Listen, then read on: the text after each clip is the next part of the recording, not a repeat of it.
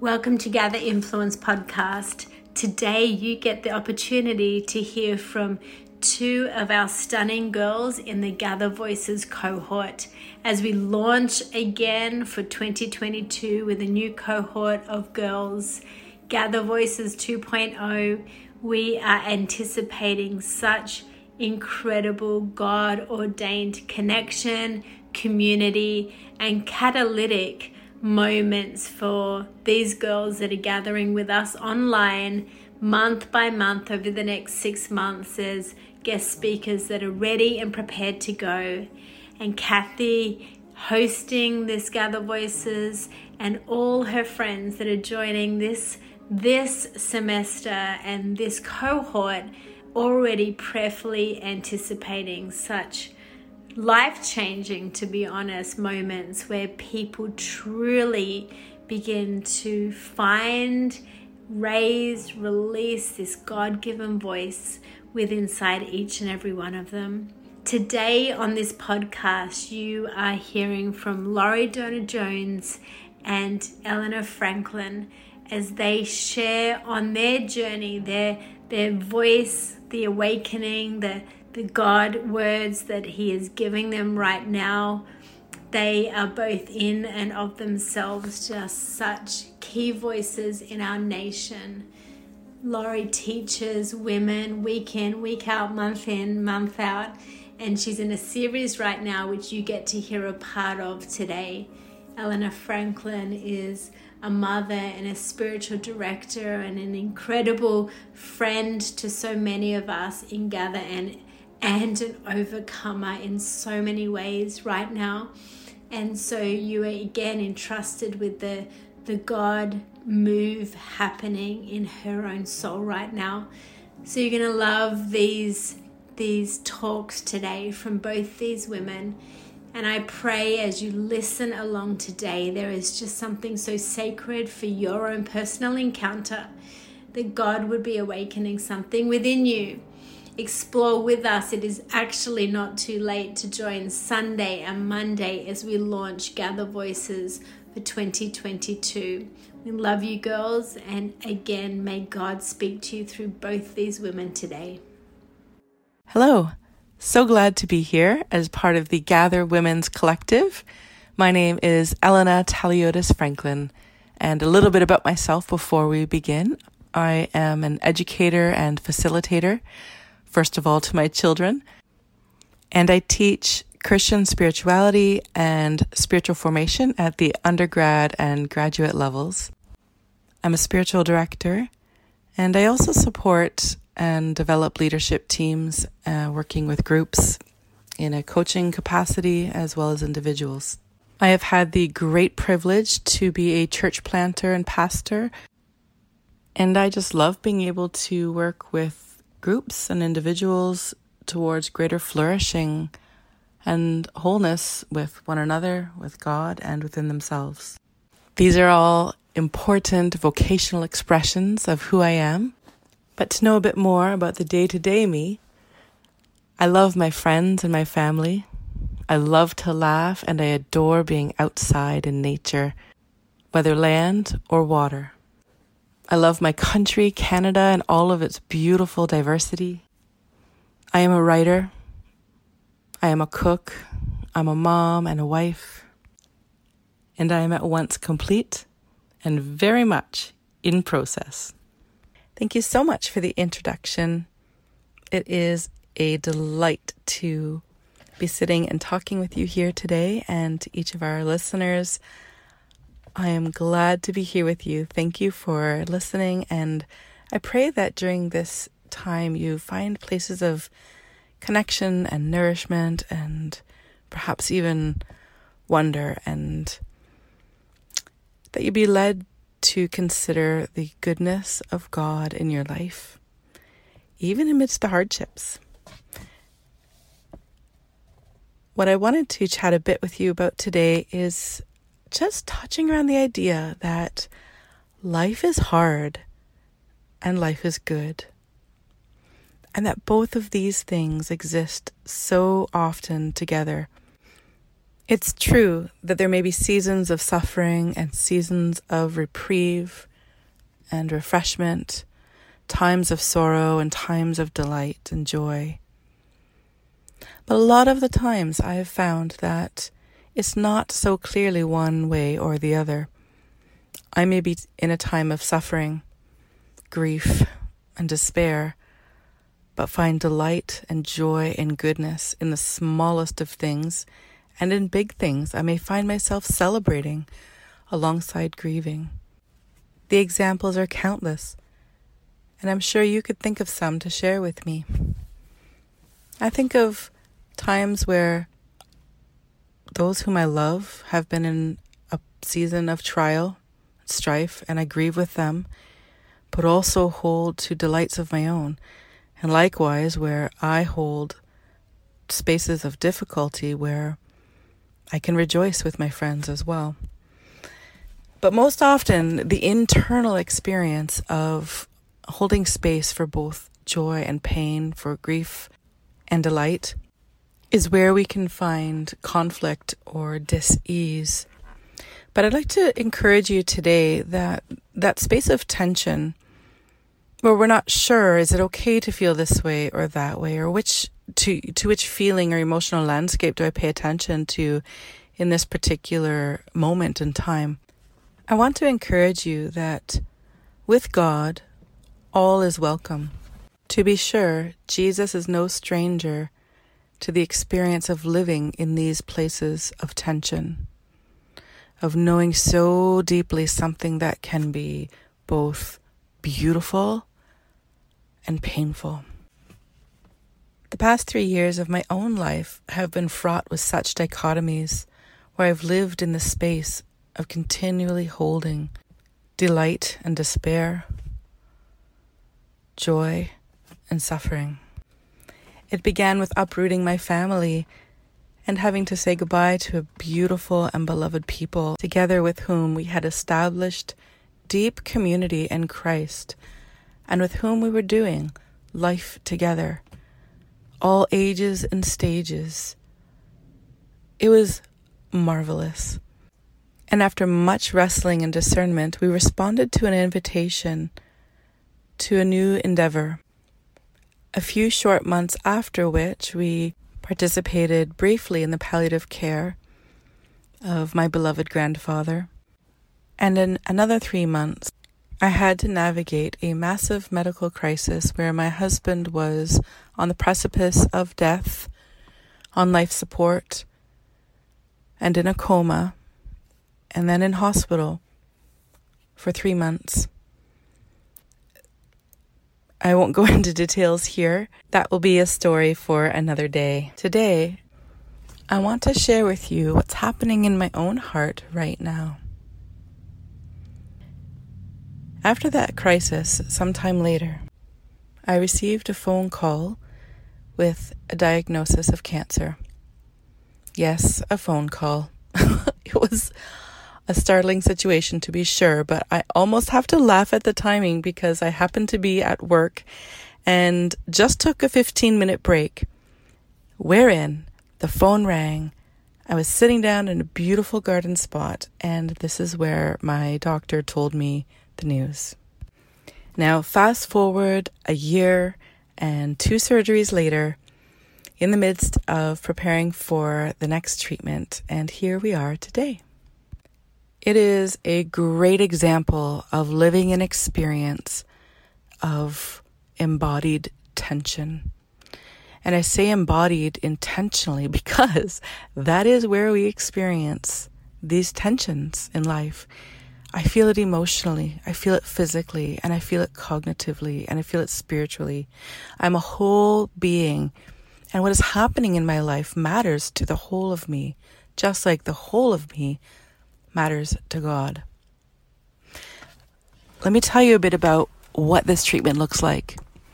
It's fascinating, and I am at once sad and thankful. I am feeling grief over what I'm about to do to my body. I lament that it must be so, that it's the lesser of two evils. And I marvel at the medical advancements that enable me to receive such treatment, and that I live in a country where the treatment is not going to cause me to go bankrupt, and I have easy access to it. So much to be thankful for, and also so much to grieve. I'm arriving at this treatment broken from years of seemingly incessant trial, not only in my own life, but in the life of my children and my husband and the life of so many others around me. And likely it's something that you can identify with as well. It's been a hard season for a lot of us, and saying that in no way negates or minimizes the incredible beauty of these past few years, where I have watched and delighted in my children growing, where I have seen people flourish and come closer to knowing both God and themselves. So, back to this treatment that's coming up. I will be consuming a radioactive material, which will then search throughout my body and find out the cancerous cells that are lingering around in various places. And it will be kind of like a Trojan horse, or I like to think of it as chemical warfare in my body. I am currently starving my body of a certain nutrient that these cancer cells love, and like a castle under siege being offered a bounteous gift, they are going to go for this gift, and only to discover that it is soaked in radiation, hopefully leading to full ablation or death of said cells or said army. And so it follows that in so doing, I myself will become radioactive. I feel a little bit like a superhero, but I'm presuming that I will not necessarily end up with superpowers after this. But while it's working, and in the meantime, I will be radioactive for the better part of a week. So much so that my children and our dog need to leave the house, and any adult needs to be more than 6 feet away from me at all times. So this gives me pause.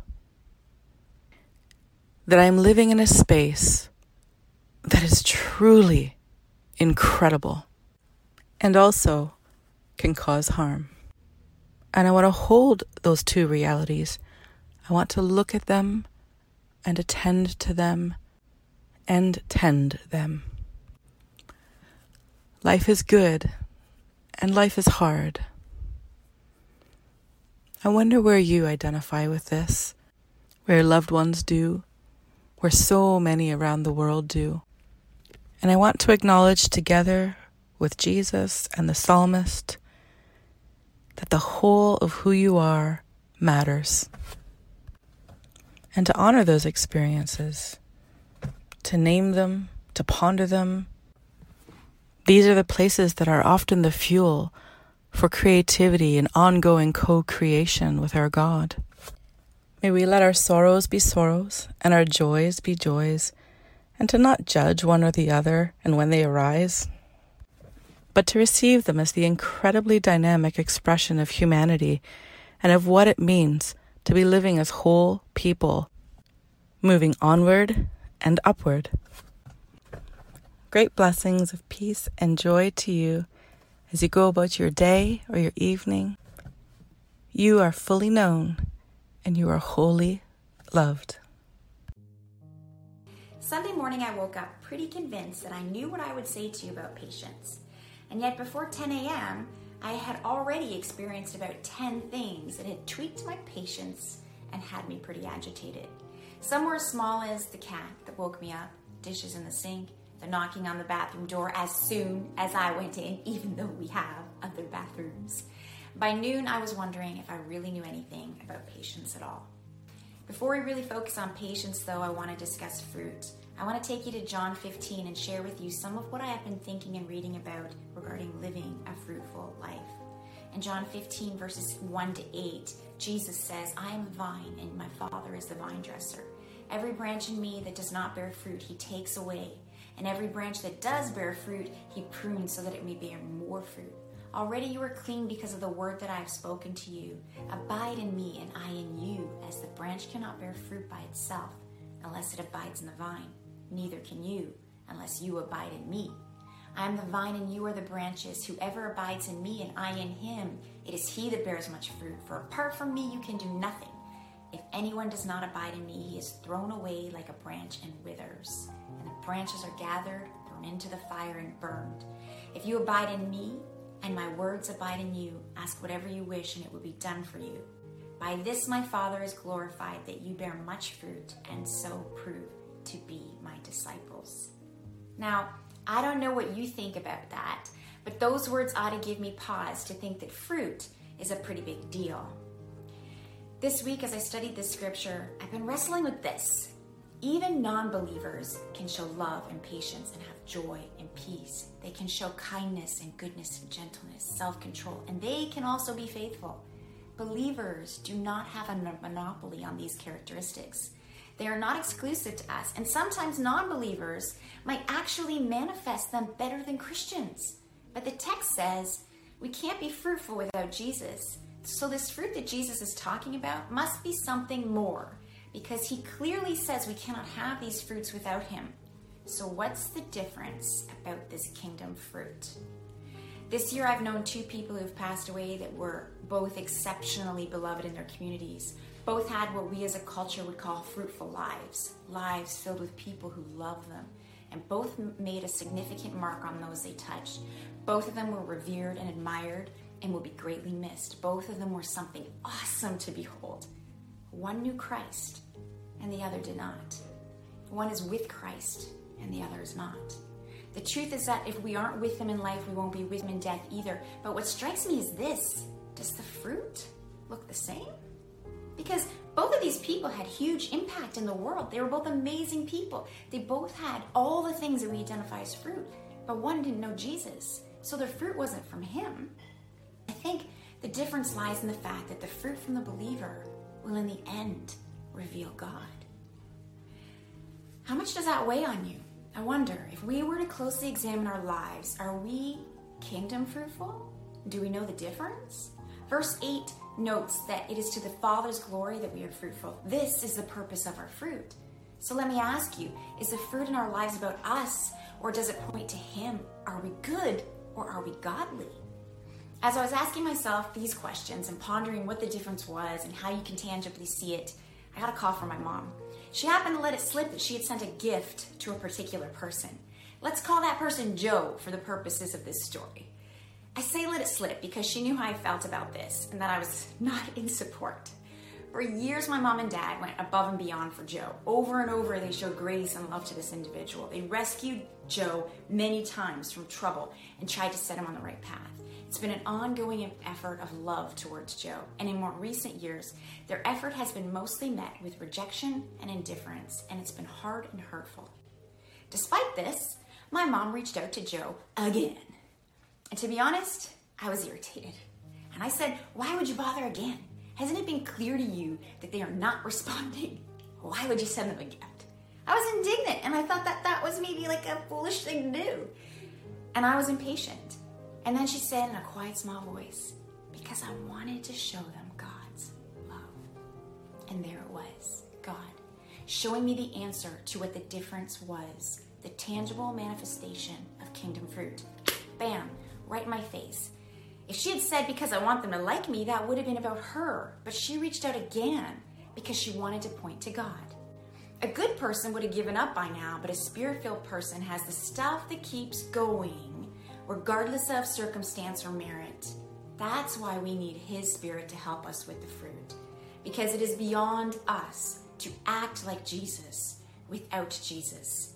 The fruit he's wanting us to bear is the stuff that is beyond our understanding. It's love when it's undeserved or unearned. It's joy, it's peace, it's patience when the circumstances make no sense. Had she listened to me, I would have discouraged her from that action, because in my mind, I didn't think that Joe deserved her love, and I didn't want her to be hurt again.